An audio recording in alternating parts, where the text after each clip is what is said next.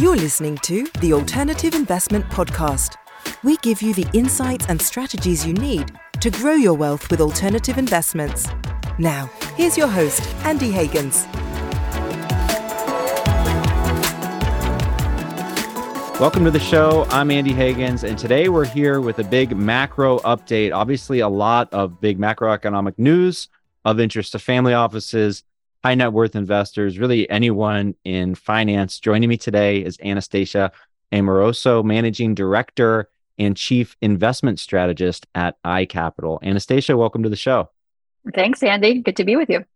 And we're going to jump into macro, which I can't wait to do. But first, I'm sure a lot of our viewers have seen you on CNBC, Fox Business, Bloomberg, and obviously you're Chief Investment Strategist at iCapital. You're obviously a very sharp person with a strong financial background. But when they hired you at iCapital, were they blunt, like, "Hey, Anastasia, you're going to have to be on TV all the time"? Was that in the job description? I mean, yes, I think so. Yeah.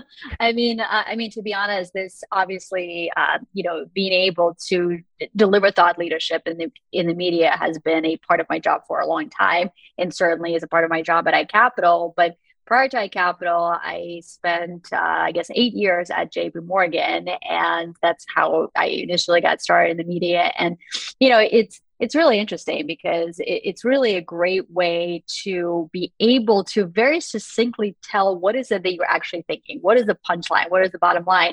Because when you put in that spot, that 60-second, segment on television, you have to deliver that right message, very quickly, very succinctly, and at the right time. So really, I guess my point is it really makes you do the work, do the research to really get to the bottom line of what is it the conclusion really is. So yes, it is a part of my job at iCapital, and I guess it has been for a while.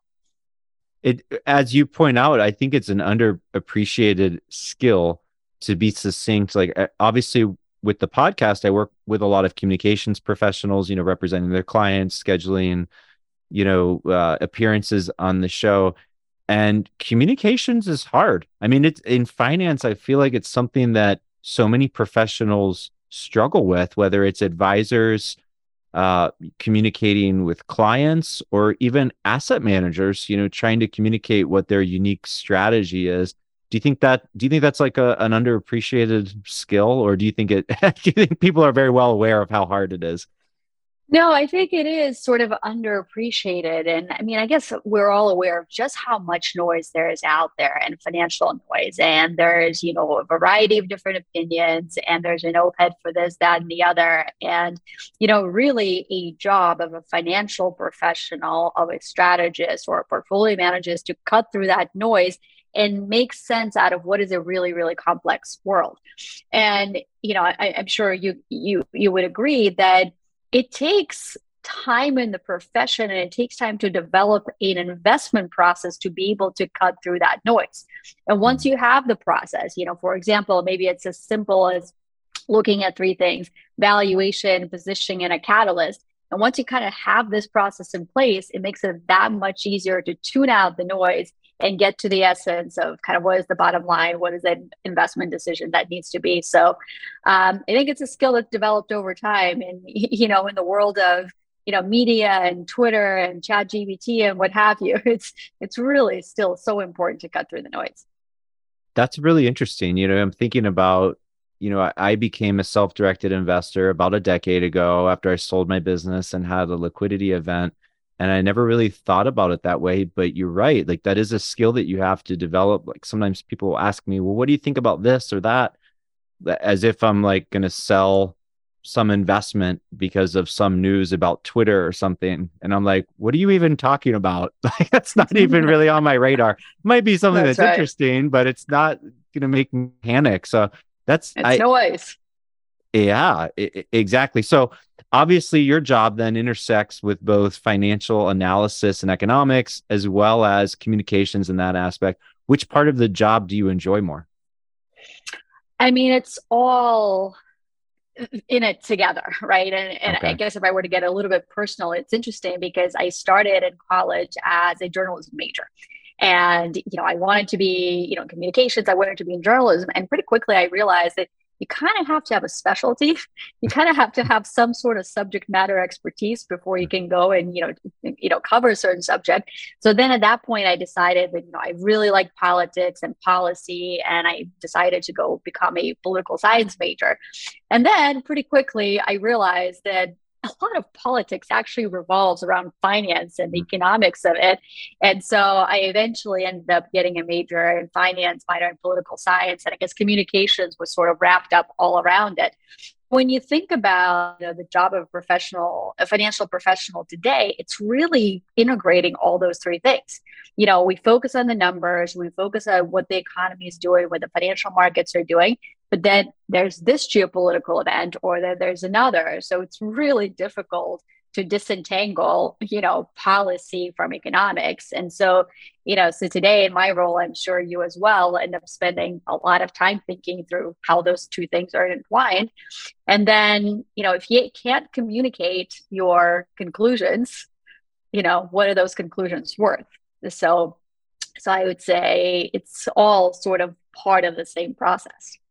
Yeah, absolutely. I was talking with an asset manager the other day who had a background in the hedge fund space. And he was saying, when you work for a hedge fund, it's not just your ideas, that it's almost like a boiler room, or, kind of, you have to have a very thick skin to be able to not only have the idea, have the trade, but communicate it and defend it, almost like defending a dissertation or something. It is building that conviction, right? You have to do the right amount of work, the research, the preparation to be able to have the conviction. I mean, let's face it, you're never going to be 100% certain in the investment decision that you're making in that particular moment. You don't have a guarantee in this profession, but over time, if you've done enough work to have the conviction, and then you use that conviction to actually put on a trade, make a certain investment decision, and then you do this consistently time after time again, and the track record actually starts showing that your work is paying off, that in turn is going to give you more and more conviction. But the point is, you're right, you do have to have the thick skin. I think the way to get it is to do the work, to do the research. Yeah, totally. And, you can't second guess yourself. I think about some of the allocation decisions I've made as an investor, having really any allocation to bonds the past 10 years. And, I have to say, if I could go back 10 years ago, I understood my logic at the time, which is you want to have portfolio ballast, you want to have dry powder. And so even though, stocks outperformed bonds, by a huge margin in the past 10 years, I don't know that I would do anything differently because I was following a process.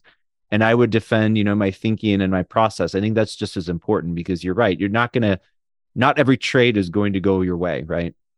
That's right. That's right. And of course, in 2022, really just about nothing went our way. But having said, there's obviously been times where bonds have delivered what they're supposed to deliver for the portfolio. And maybe again in my lifetime they will, but who knows? Well, on that note, let's move into macro a little bit. The first thing I wanted to ask you about was Silicon Valley Bank. Obviously that, from the macro standpoint, maybe the biggest news so far this year. It sent shockwaves throughout the economy, throughout the financial sector. Do you think that has the market calmed down? Is it sort of priced in all that news? Is our institutional investors, our retail investors feeling more calm about the banking system now? The answer is yes, absolutely. And we can see it in the market action. We can see it, for example, in the fact that the 2-year Treasury note has rebounded again, and we're not pricing in as many rate cuts. So that even tells you there's some sort of sense of stability returning to the markets. I think the sense of stability is returning for a couple of reasons. First of all, this realization that SVB was actually a kind of a standalone issue. And then the second reason is that the regulators managed to return the sense of calm. So just to unpack that a little bit, first of all, my take on the Silicon Valley Bank is it didn't have to be this way. And what I mean by that is the collapse of SVB was caused by a classic bank run. I think there's certain series of events that caused that bank run. But imagine if it's a scenario where you didn't have all the deposit outflows, then you wouldn't have had to crystallize all the losses on those available for sale securities or held to maturity securities. And perhaps that could have been a bank, as risky as it was, that maybe it still continued to exist. So what happened with SVB was a concentrated depositor base that was caused, to stampede out of the door. And at the same time, it was a concentration of securities that they held on their balance sheet. That is very unique. If you look at all the other banks out there, the depositor bases are not as concentrated. It's not just, close to 100% corporate depositors. And if you look at most banks, they don't hold 58% of their assets in securities. That percentage is closer to 25 or 30%. So therefore, as rates went up, those bonds had to be marked down. That's not as pervasive of an issue for everybody else in the banking sector. So I think that's one of the realizations that's causing the market to stabilize here. But the other one, if I look at the deposit outflows, in the weeks, kind of the 1 or 2 weeks following SVB, you saw, well over $100 billion that went out of the small banks and either went into money markets or went into the large banks. But if I look at the data last week, we didn't see, just about any outflows. In fact, we saw a little bit of inflows into the small banks, into the small regionals. And so if the deposits stay at the banks where they are, then this whole issue sort of disappears. And by the way, it's not to say that, I think banks are a great trade or anything like that. And we can unpack some of the issues with net interest margins. But if deposits stay at the banks and they don't have to crystallize the losses on their securities portfolios to compensate for those outflows, and the fact that deposits have stabilized, the flows have stabilized, that's what sort of returned a sense of calm to the markets. Understood. So, and arguably their balance sheet, their portfolio was a little bit mismanaged, right? So that's a local issue specific to that bank. It doesn't mean that every regional bank nationwide is on the wrong side of the bond trade, right? Well, that's right. And if you look at Signature Bank, the reason why those were the two that, I guess one succeeded the other was because with Signature Bank, you had a similarly concentrated depositor base. And that was the next domino to fall. But you're right, that's not the case with all the other banks out there. What I will say, the reason, I don't think regional banks are a great trade right now, and we should catch that falling knife despite the low valuations, is because all the banks are going to be competing for deposits. And if you look at the online savings rate, for example, it has done a much better job, being closer to what the Fed funds rate actually is versus what a deposit or a checking, savings, or whatever account at a regional bank may be. So as a result, if you're a regional bank and you're trying to make sure depositors stay with you, you're likely going to have to pay up for those deposits. So your deposit beta goes up, your cost of funding goes up, and that squeezes the net interest margin that the bank may have otherwise. So that issue was not unique to SVB and Signature Bank, although if you look at their net interest margins, they're arguably under the most pressure. But all the net interest margins for all the banks out there are somewhat squeezed now. So I don't want to dismiss that. But in terms of being really standouts, I would say SVB and Signature Bank were. Understood. They're all going to be feeling the pressure. And I guess as a consumer, I don't mind. I don't mind if the banks are under a little bit of pressure. Pay you more on that checking and savings account. Yeah, I told a previous guest, I got kicked out of JP Morgan Chase private bank because they wanted me to keep a minimum cash balance in the account, paying whatever 0.1% or whatever. Like, I'm not doing that. So that was good once upon a time, but not today. Exactly. So I don't wish for anyone to go under, but I'm all for, change in the banking sector. And, we can see if there are, better deals, I guess, ahead for depositors. But another interesting aspect of all this and the fallout from SVB and the Fed, I'm going to link to this article in the show notes, and I want to read from it. You had a recent article on the iCapital Insights section, Facto Pause and a new metric to watch, that was talking about how, the Fed pressed on, they raised the Fed funds rate to the target range of 4.75% to 5%.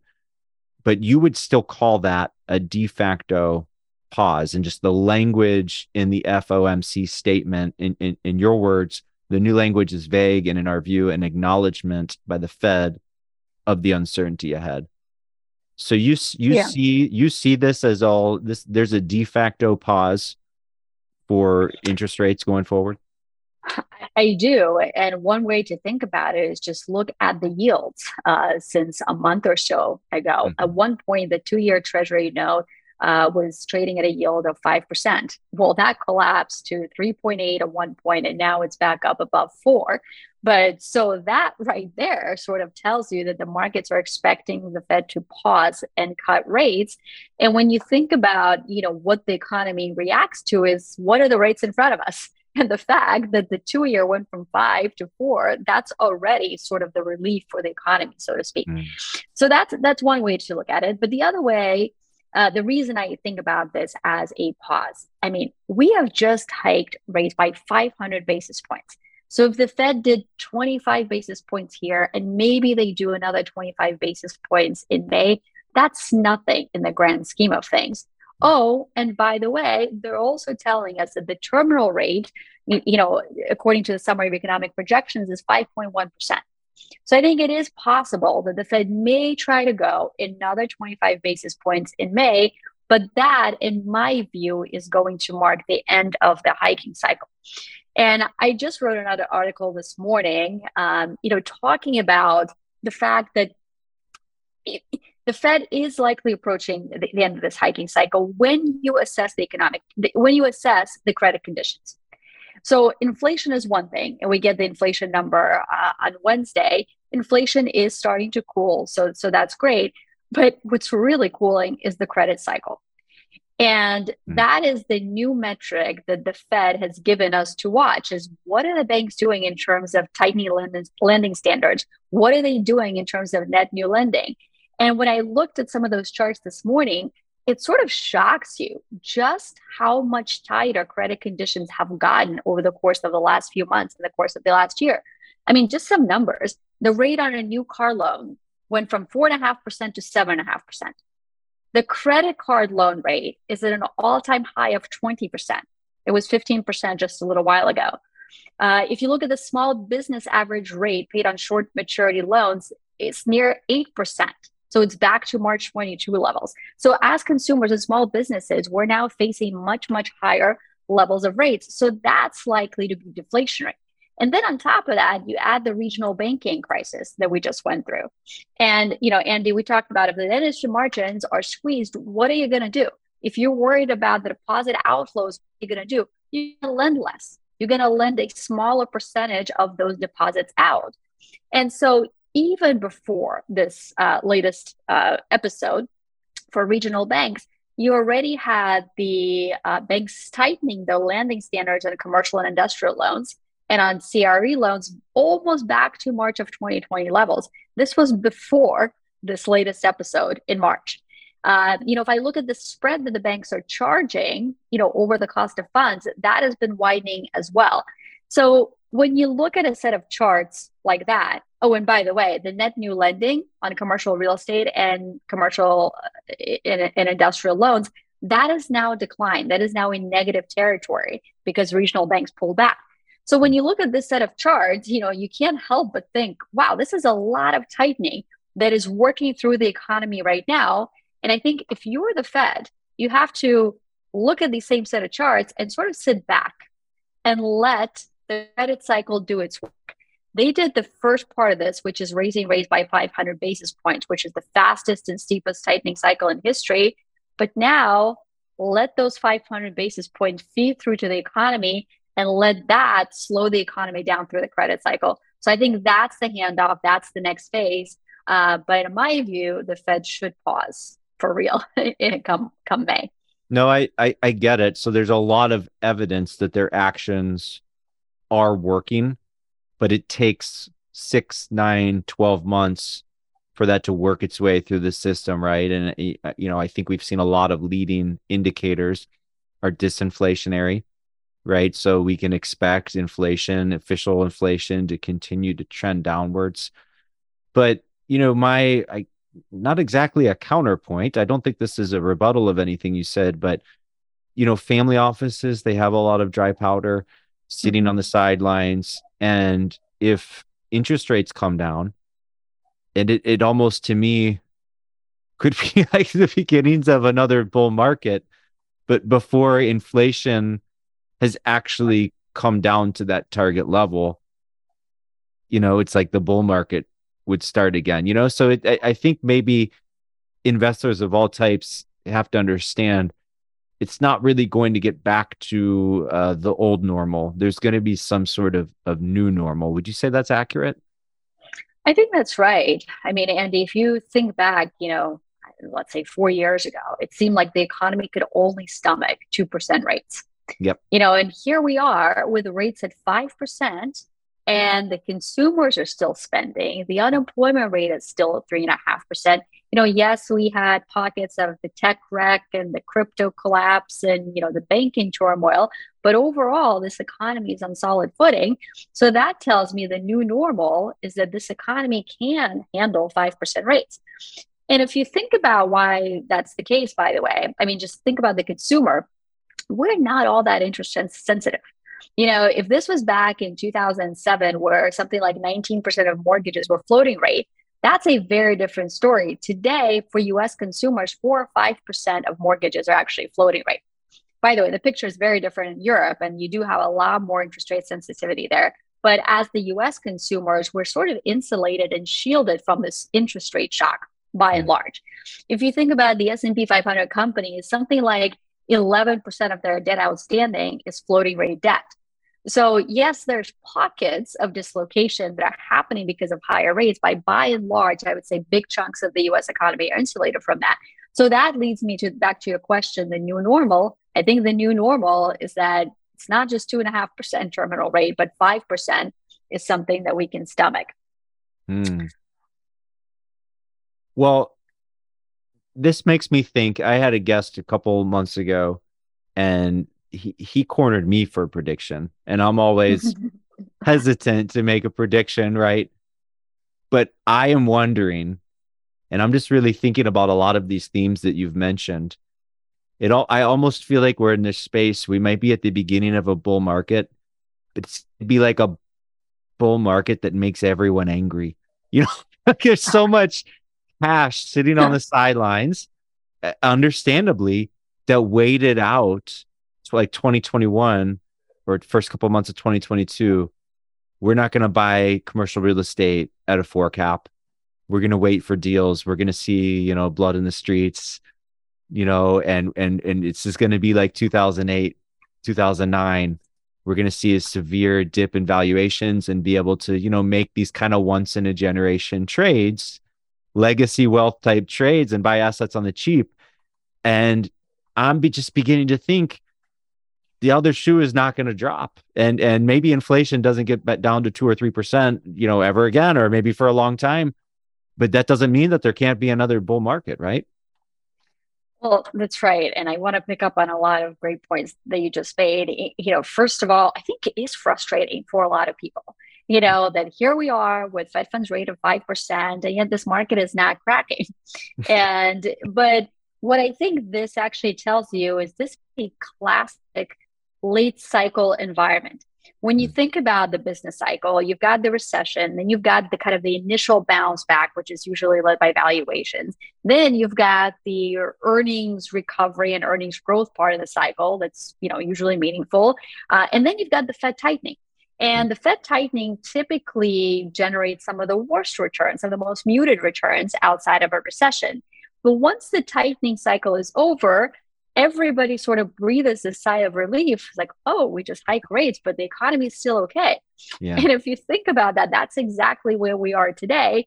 And so, some people call this late part of the business cycle as euphoria, because we sort of feel like we've escaped the interest rate reality and maybe we're okay.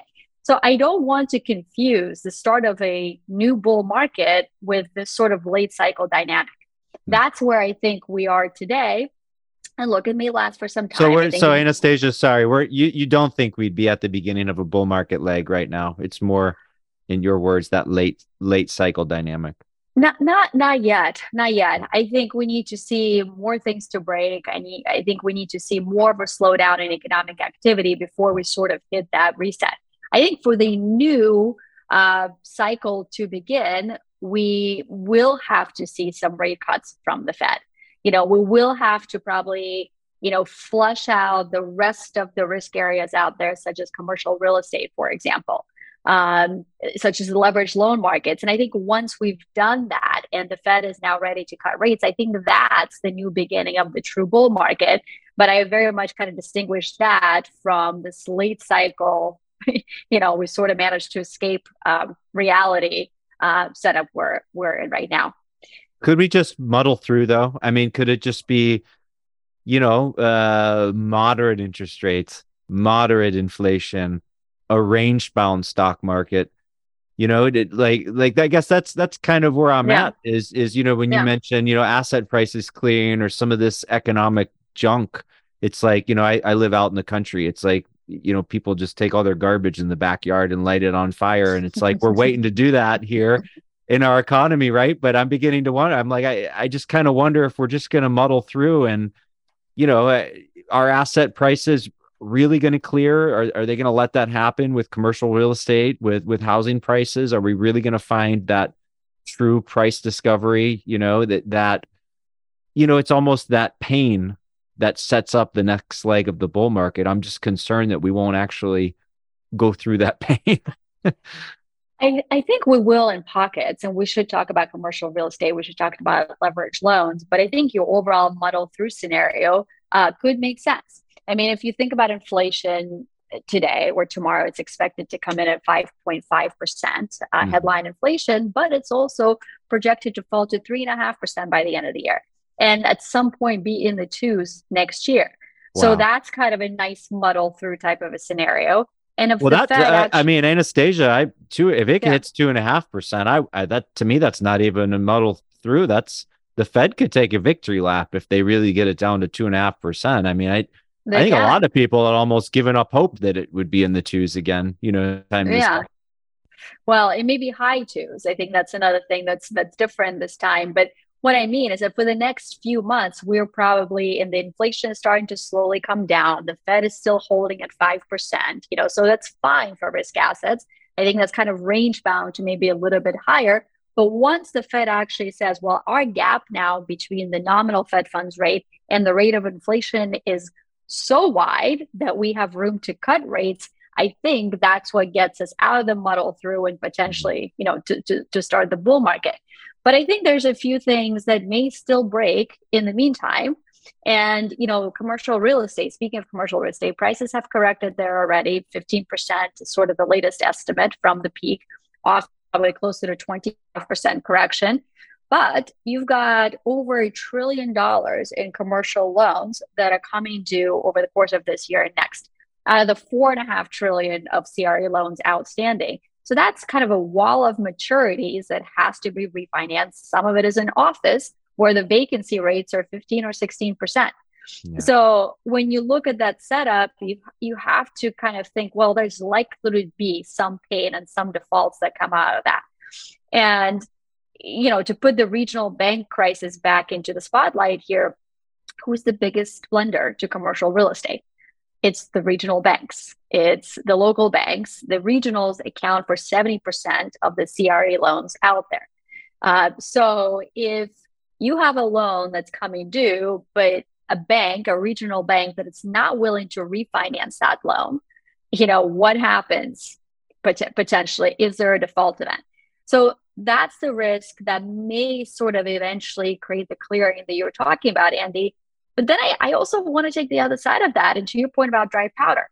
And if the regional banks, who right now account for something like 25% of new lending to commercial real estate, if they step back, could a family office step in? Could a sovereign wealth fund step in? Could a private credit fund that maybe now wants to go after the real estate vertical step in? And I think the answer to all those questions is yes, they can. But if they're stepping in to issue a loan, they're going to be demanding a higher spread.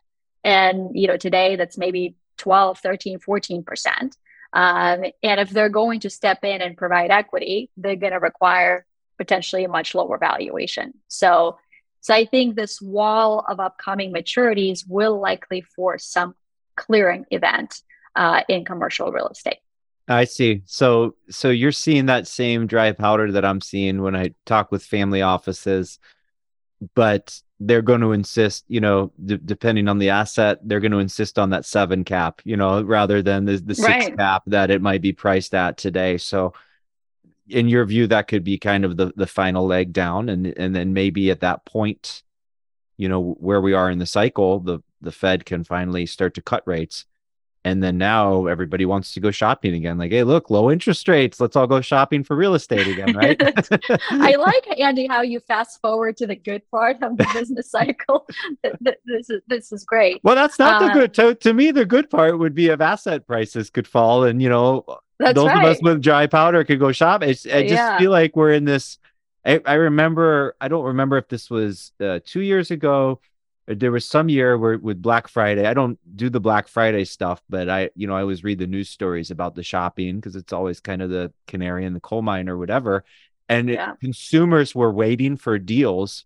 And then it was like, this was the lowest, the least amount of discounting ever on Black Friday because there were like supply chain problems and there just wasn't enough inventory. So the retailers were like, well, why discount? We're going to sell all of these TVs. We're going to sell all of these video game systems anyway. So there were like no discounts. I feel like that's the scenario. A lot of family offices, they're waiting for Black Friday. They want to go to Walmart and buy every 30% off, but it's Black Friday may never come, guys. Yeah, I wrote this article late last year called Sitting, Waiting, Wishing. And maybe it was wishing for the Fed to hike it. Maybe it was wishing for the valuations to correct.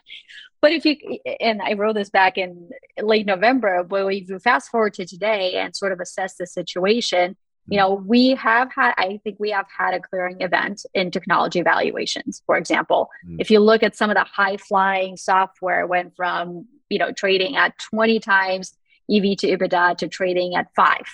So that's it kind of back to historic pre-pandemic averages. So that's a heck of a correction there.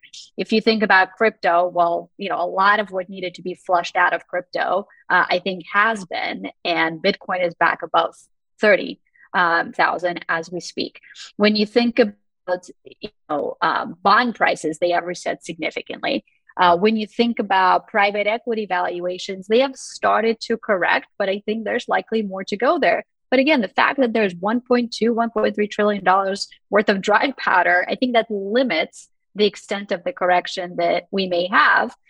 But we are in the process of a true real estate correction. As I mentioned, office, retail are down 25 or 21%. So I think that should start to pique investors' interest.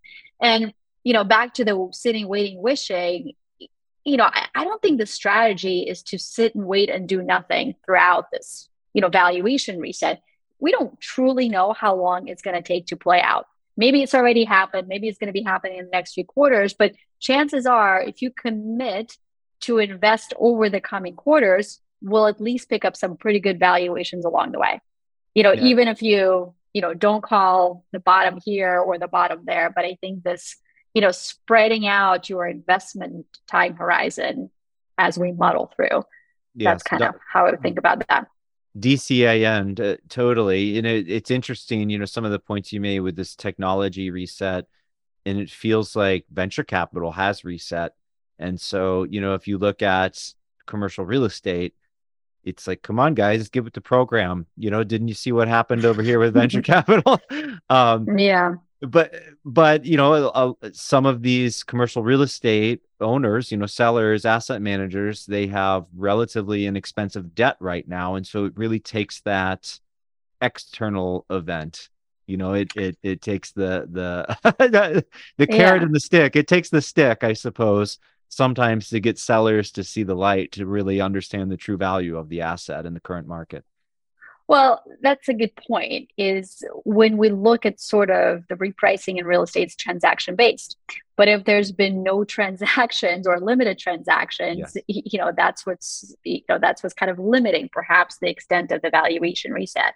But here's what I would say. I think the prices of real estate have reset for the rise in interest rates. When you look at the performance of the one of the NCREIF real estate indices, it posted the worst quarterly result, negative, I think, 4%, which was the worst result since the global financial crisis.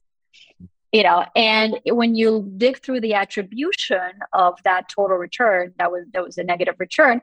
Most of that was due to the reset higher in the cap rate. So if you think that we are now at a point where the Fed is actually done hiking rates, maybe, there's not as much of a headwind from real estate, from interest rates as there has been in the past.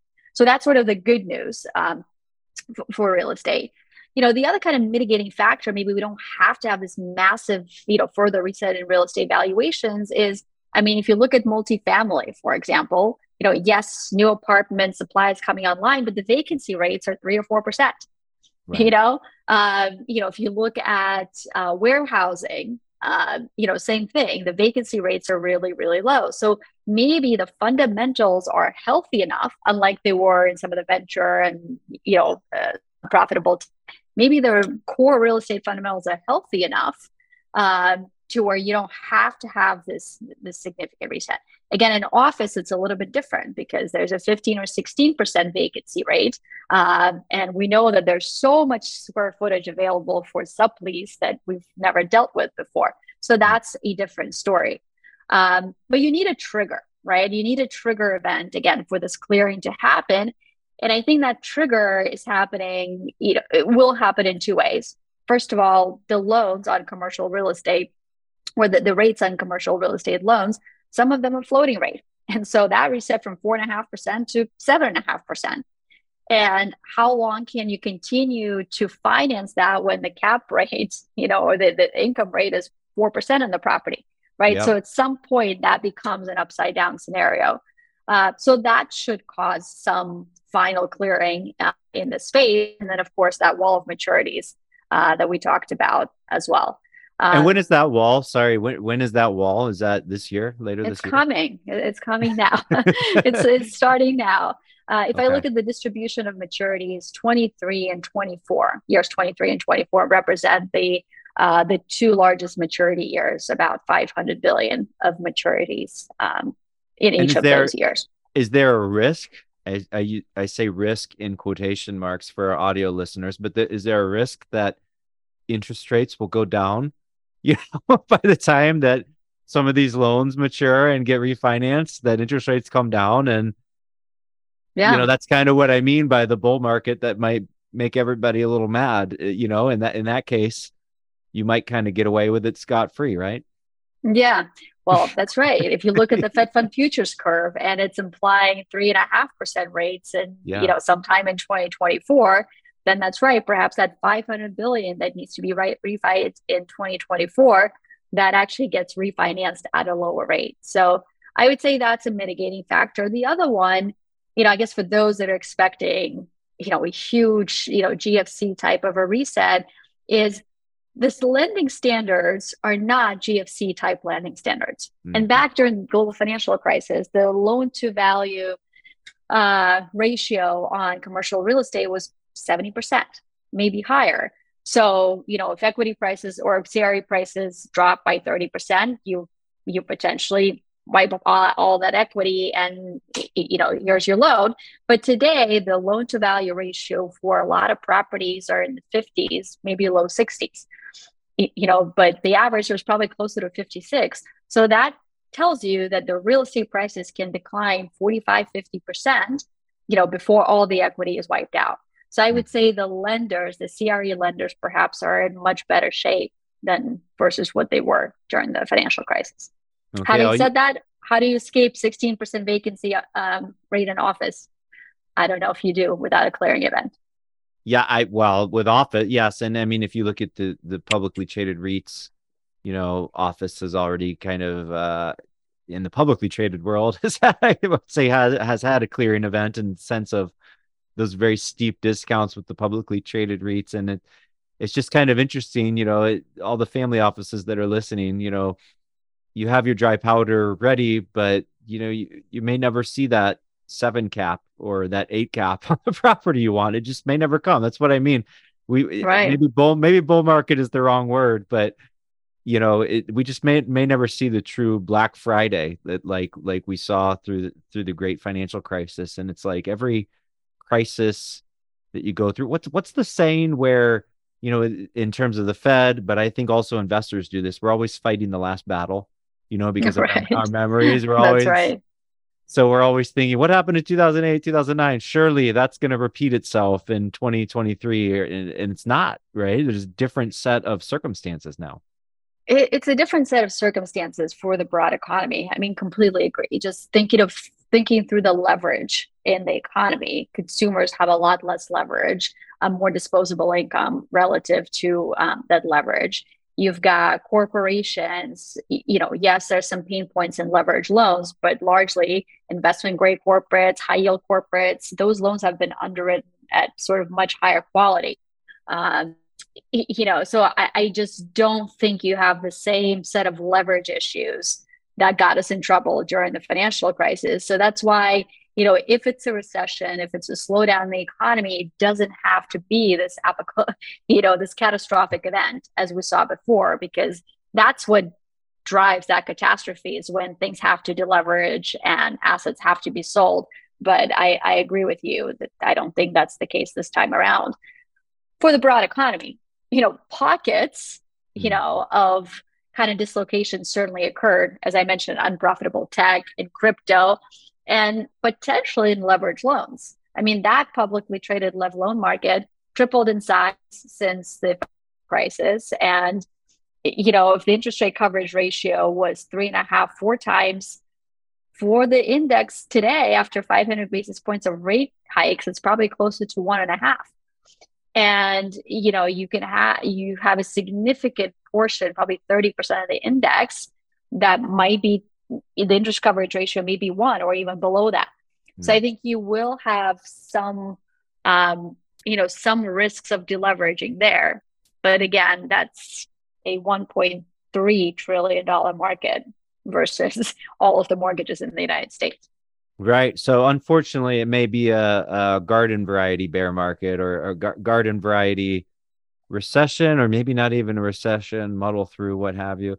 Anastasia, I know we're getting short on time. I love all these insights today, and you actually have given us a lot of predictions already, but I want to ask, is there anything else that needs to be on the radar for high net worth investors, for family offices, as they're allocating their portfolio, as they're managing their portfolios in the year ahead? Is there anything else that they need to keep their eye on? Yeah, I'll maybe give you kind of one risk that I don't think we have discussed yet, and then talk about how do you position against all of this. I mean, the one risk that we haven't discussed is everybody in the markets, whether it's the economists or the inflation swaps, they're looking for inflation to come down towards the end of the year. And that's all going to depend on what the month over month changes in inflation actually are.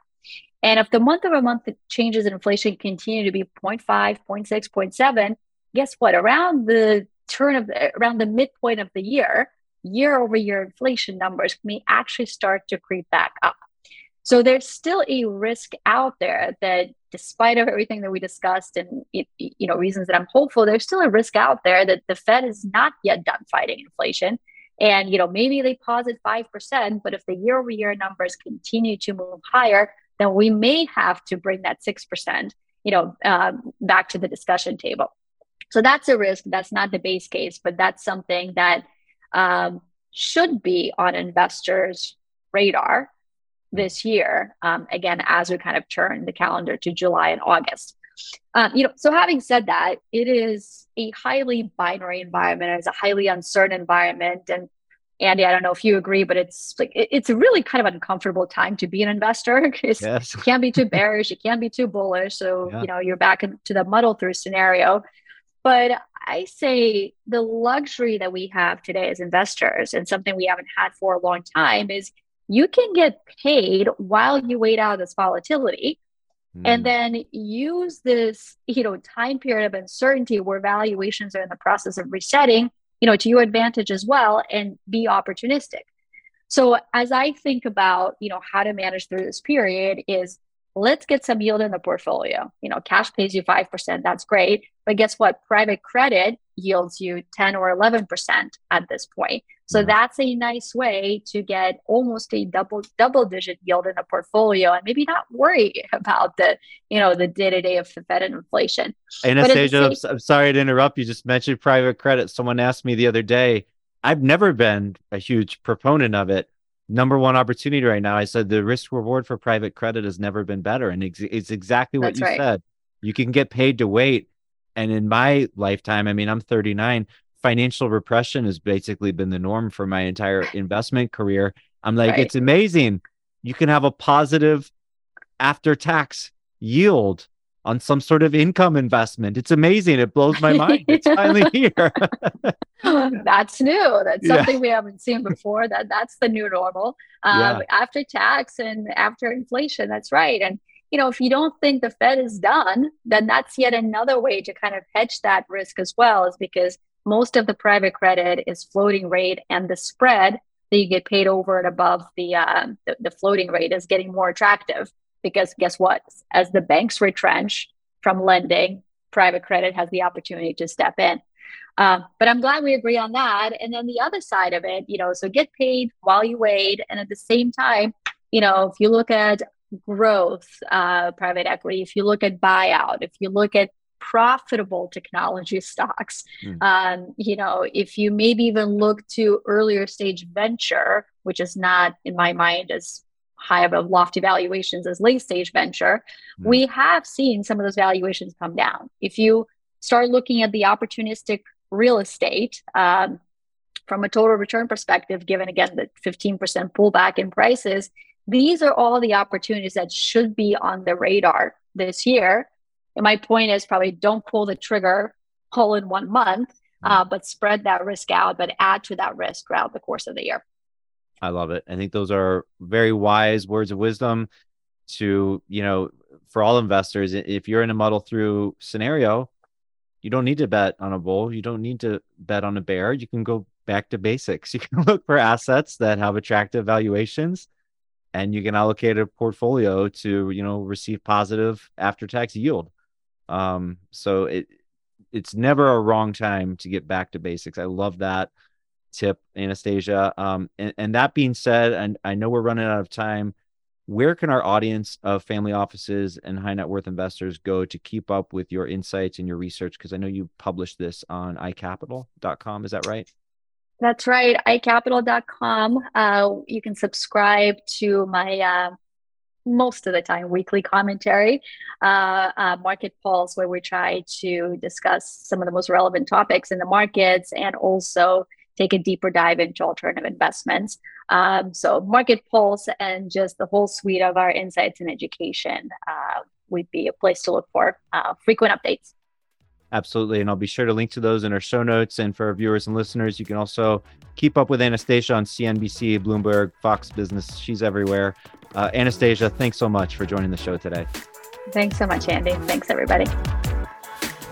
That's it for today's show. If you enjoyed this episode, please consider leaving us a rating and review to help spread the word to other investors.